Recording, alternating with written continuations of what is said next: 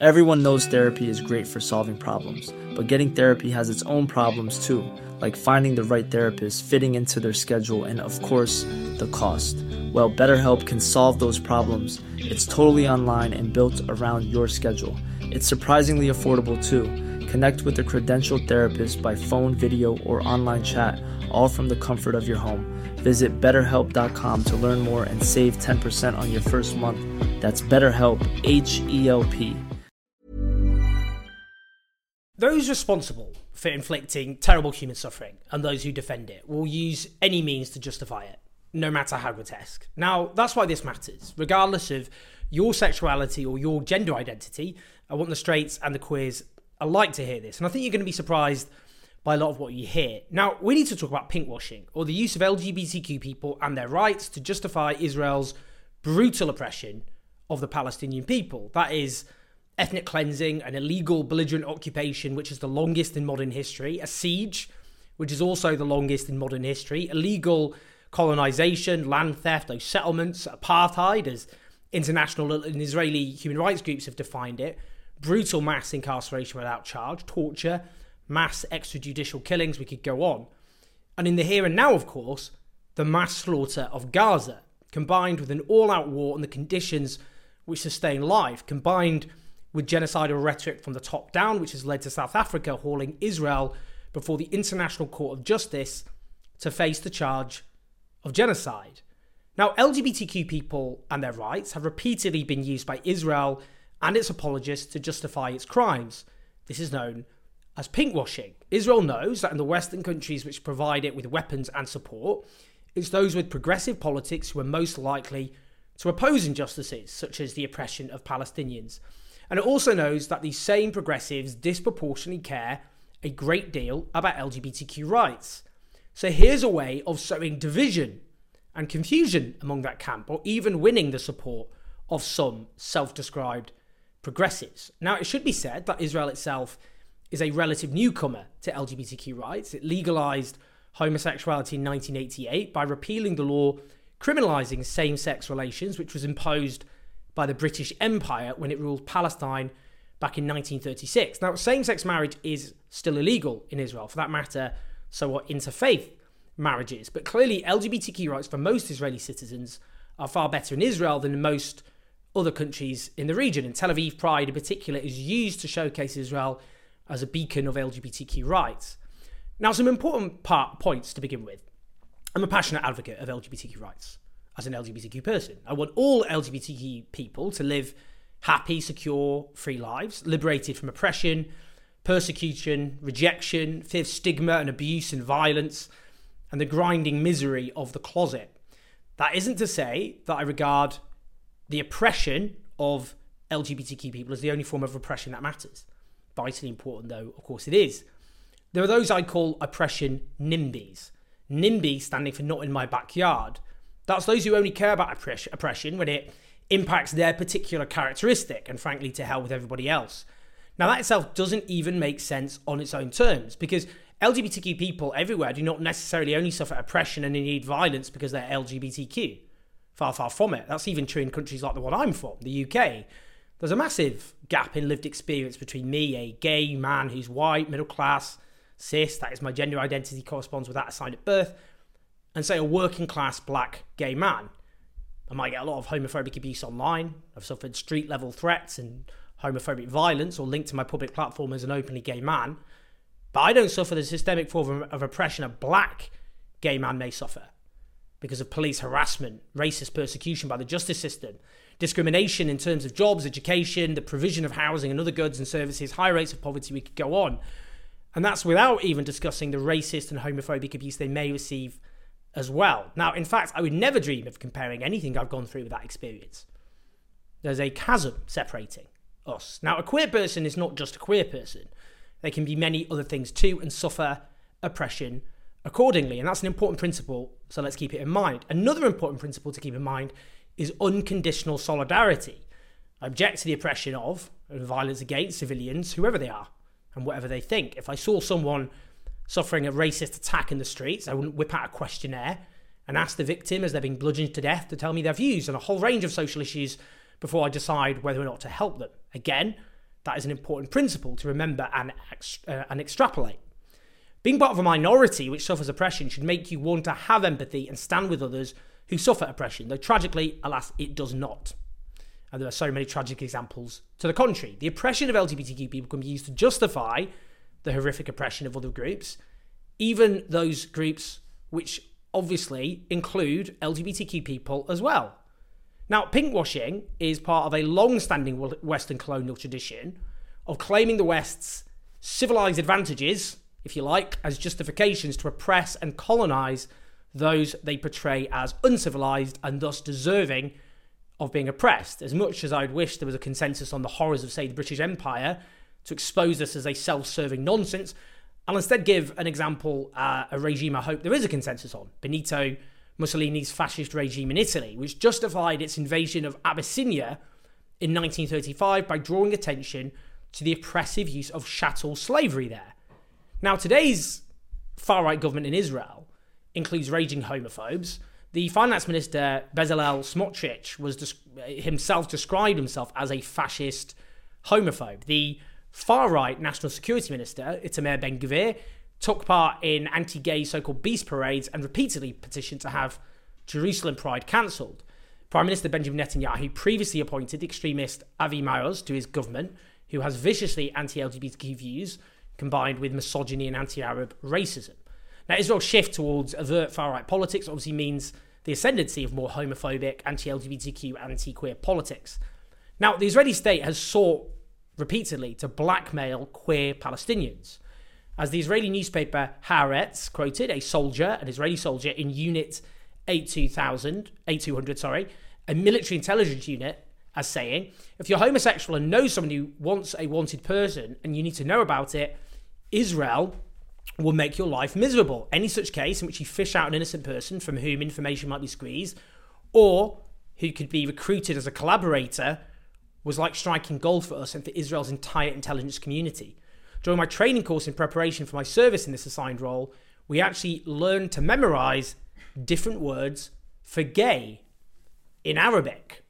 It goes on to say that Israel's internal intelligence unit, the Shin Bet, put a cruel choice between gay Palestinians: betray their people by spying for the regime and risk being cruelly put to death, all in exchange for keeping their secret, or have their secret exposed and be ostracized from their families, exposed to violent attacks, and perhaps even murdered. Now, in 2023, a militant group named Lion's Den executed a resident of Nablus in the West Bank, claiming he'd collaborated with Israel, offering intelligence that led to Israel's targeted assassination of 2 Palestinian militants after he'd been blackmailed into collaboration using a sex tape. So there was a striking example there. Now, a key point, of course, here is to actually listen to Palestinian queer activists themselves rather than those claiming to act on their behalf, those who aren't really interested in their freedom whatsoever. They're just using them to justify the broader oppression of the Palestinian people. Now, Al-Quds is a Palestinian LGBTQ movement, and they offer up to international activists 5 ways to support queer Palestinians.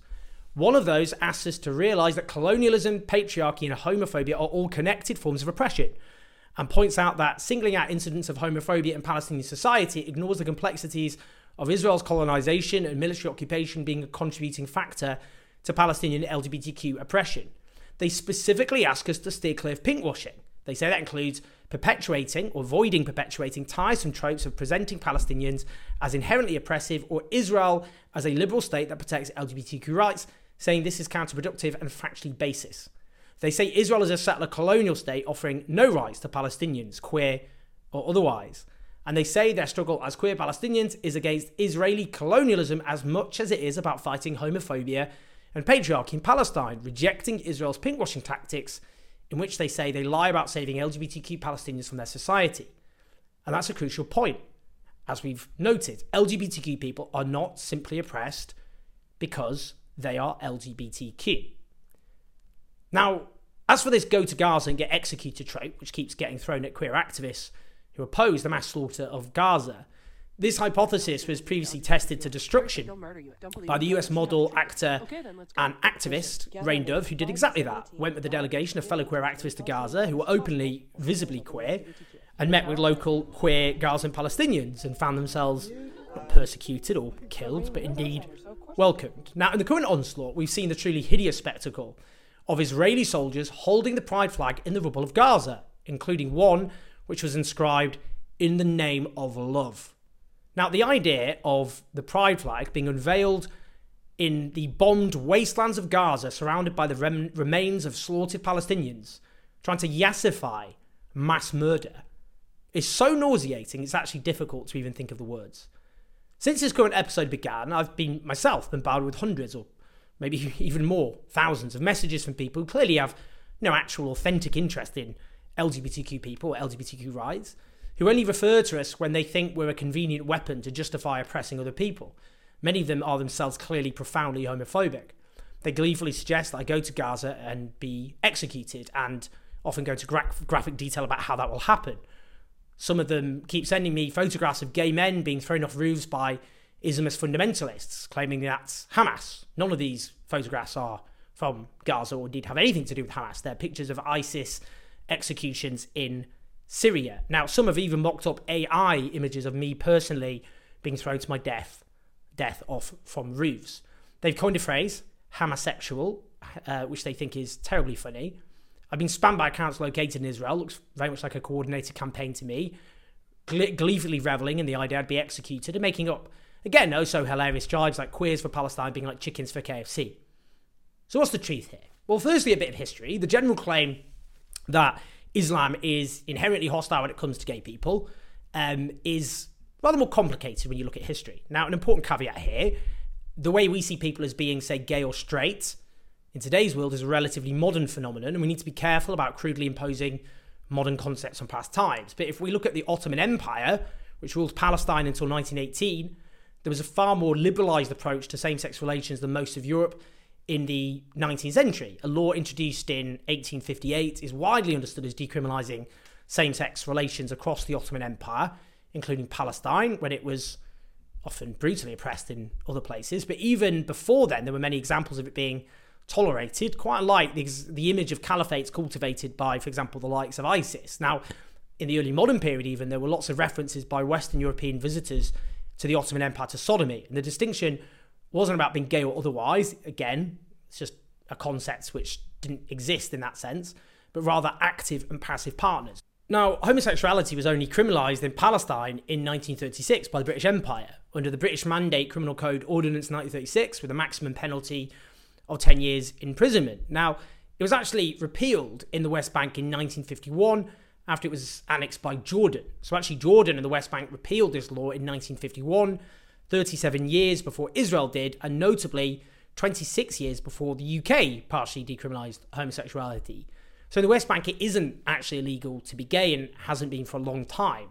Now, a horrendous story which keeps circulating on social media concerns the truly hideous story of Ahmed Abu Maria. Now, he was a 25-year-old gay Palestinian from the West Bank who was found beheaded after trying to seek asylum in Israel and Canada because of threats from his own community. Now, the misleading narrative was that he was beheaded by the authorities, or when it's posted on social media, that's often the given implication. That's not true. The Palestinian police arrested an acquaintance of his as a suspect. Hiring for your small business? If you're not looking for professionals on LinkedIn, you're looking in the wrong place. That's like looking for your car keys in a fish tank. LinkedIn helps you hire professionals you can't find anywhere else, even those who aren't actively searching for a new job but might be open to the perfect role. In a given month, over 70% of LinkedIn users don't even visit other leading job sites. So start looking in the right place. With LinkedIn, you can hire professionals like a professional. Post your free job on linkedin.com/people today. Everyone knows therapy is great for solving problems, but getting therapy has its own problems too, like finding the right therapist, fitting into their schedule, and of course, the cost. Well, BetterHelp can solve those problems. It's totally online and built around your schedule. It's surprisingly affordable too. Connect with a credentialed therapist by phone, video, or online chat, all from the comfort of your home. Visit BetterHelp.com to learn more and save 10% on your first month. That's BetterHelp, H-E-L-P. Hideous story. Now, what I'm saying doesn't mean, obviously, that the West Bank is some good place to be gay. It isn't. Despite the law, there's a huge social stigma attached to being gay there. In Gaza itself, the 1936 British law remains. I previously come under attack on social media for pointing this out, as though I'm saying or letting Hamas off the hook. I'm clearly not arguing that this itself is the fundamental explainer in terms of the plight of LGBTQ people in Gaza. And as we've seen, it can be repealed, as it has been in the West Bank and Israel itself. Now, according to the Human Dignity Trust, a LGBTQ foundation founded by British barristers with the aim of promoting pro-gay legislation worldwide, there's little evidence of the law being enforced, and it appears to be largely obsolete in practice. None of this is to absolve Hamas of other crimes, not least the war crimes they've committed against Israeli civilians, or indeed repression committed in other ways against fellow Palestinians. There's no evidence of queer Gazans being executed because of their sexuality. I mean, there have been executions by Hamas for other reasons, overwhelmingly for alleged collaboration with Israel. Also a few examples of, say, murder. Last reported examples were 5 men executed in 2022 and before that in 2017. Now, clearly, someone who passionately opposes the death penalty, all of that should be opposed, but it doesn't, let's be honest, distinguish Hamas in that particular regard from the United States. Now, there is the reported example in 2016 of a commander of Hamas's military wing, Mahmoud Istoui, widely reported as being accused of being gay in the Western media and executed accordingly. But when you read into it, it's far more complicated than that. It seems to be that he was the victim of an internal power struggle. He was accused of various crimes like embezzlement, reportedly professed his innocence of all claims. He was tortured, reportedly went on hunger strike, maybe even died in the course of that hunger strike and then being shot after his death with the claim then that he was executed. In any case, it's extremely unlikely it was due to allegations he was gay. That may have actually just been added to discredit and humiliate him. Now, if Gazans are being imprisoned for being gay, it's actually hard to find evidence of that. That's not to say Gaza is a good place to be LGBTQ. It clearly is not. The major problem here, like the West Bank, and like many other countries in the region, is intense social stigma. Not just countries in the region, many countries all over the world, let's be honest. Now, as Dorgam Abu Salim, a gay Palestinian from Gaza, wrote in the Israeli newspaper Haaretz, there's no doubt that life for a member of the LGBTQ community in Gaza is both arduous and dangerous. I would know. I grew up in Gaza. But what he does is reject what he describes as a well-documented Israeli campaign to vilify Palestinians and exploit LGBTQ Palestinians, all while turning a blind to what he calls Israeli homophobia. He argues that many Gazan youths wish to leave Gaza, not simply because of their sexual orientation, but because of the misery inflicted upon them by Israel's continued siege and its debilitating large-scale military assaults that rendered Gaza nearly unfit for human habitation, as well as Egypt's closure of the Rafah crossing. Now, he also suggests that the 1936 British Mandate Code is open to interpretation, and quoting a Palestinian legal expert, could even allow homosexuality depending on age, consent, and extortion.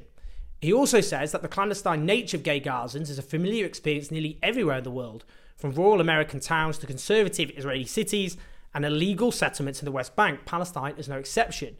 Finally, he says, to suggest that Gaza's woes begin and end with Hamas is both dishonest and lazy. To say that only LGBTQ people in Gaza are suffering is disingenuous. Now, this is from 2018, before the current horror, which has been unleashed, of course, against Gaza. In another article in the same Israeli newspaper, Haaretz, there's an interview with a queer Gazan who says the gay community in the Gaza Strip is huge and claims that the number of people who are secretly involved in gay relationships is increasing. He says, I know about 150 gay guys in the Strip. I met them all during the past 4 years. And then he adds that it's hard to keep a secret in Gaza. Rumours spread there quickly and everybody knows everything about everybody. Again, that's interesting detail or nuance from an Israeli newspaper.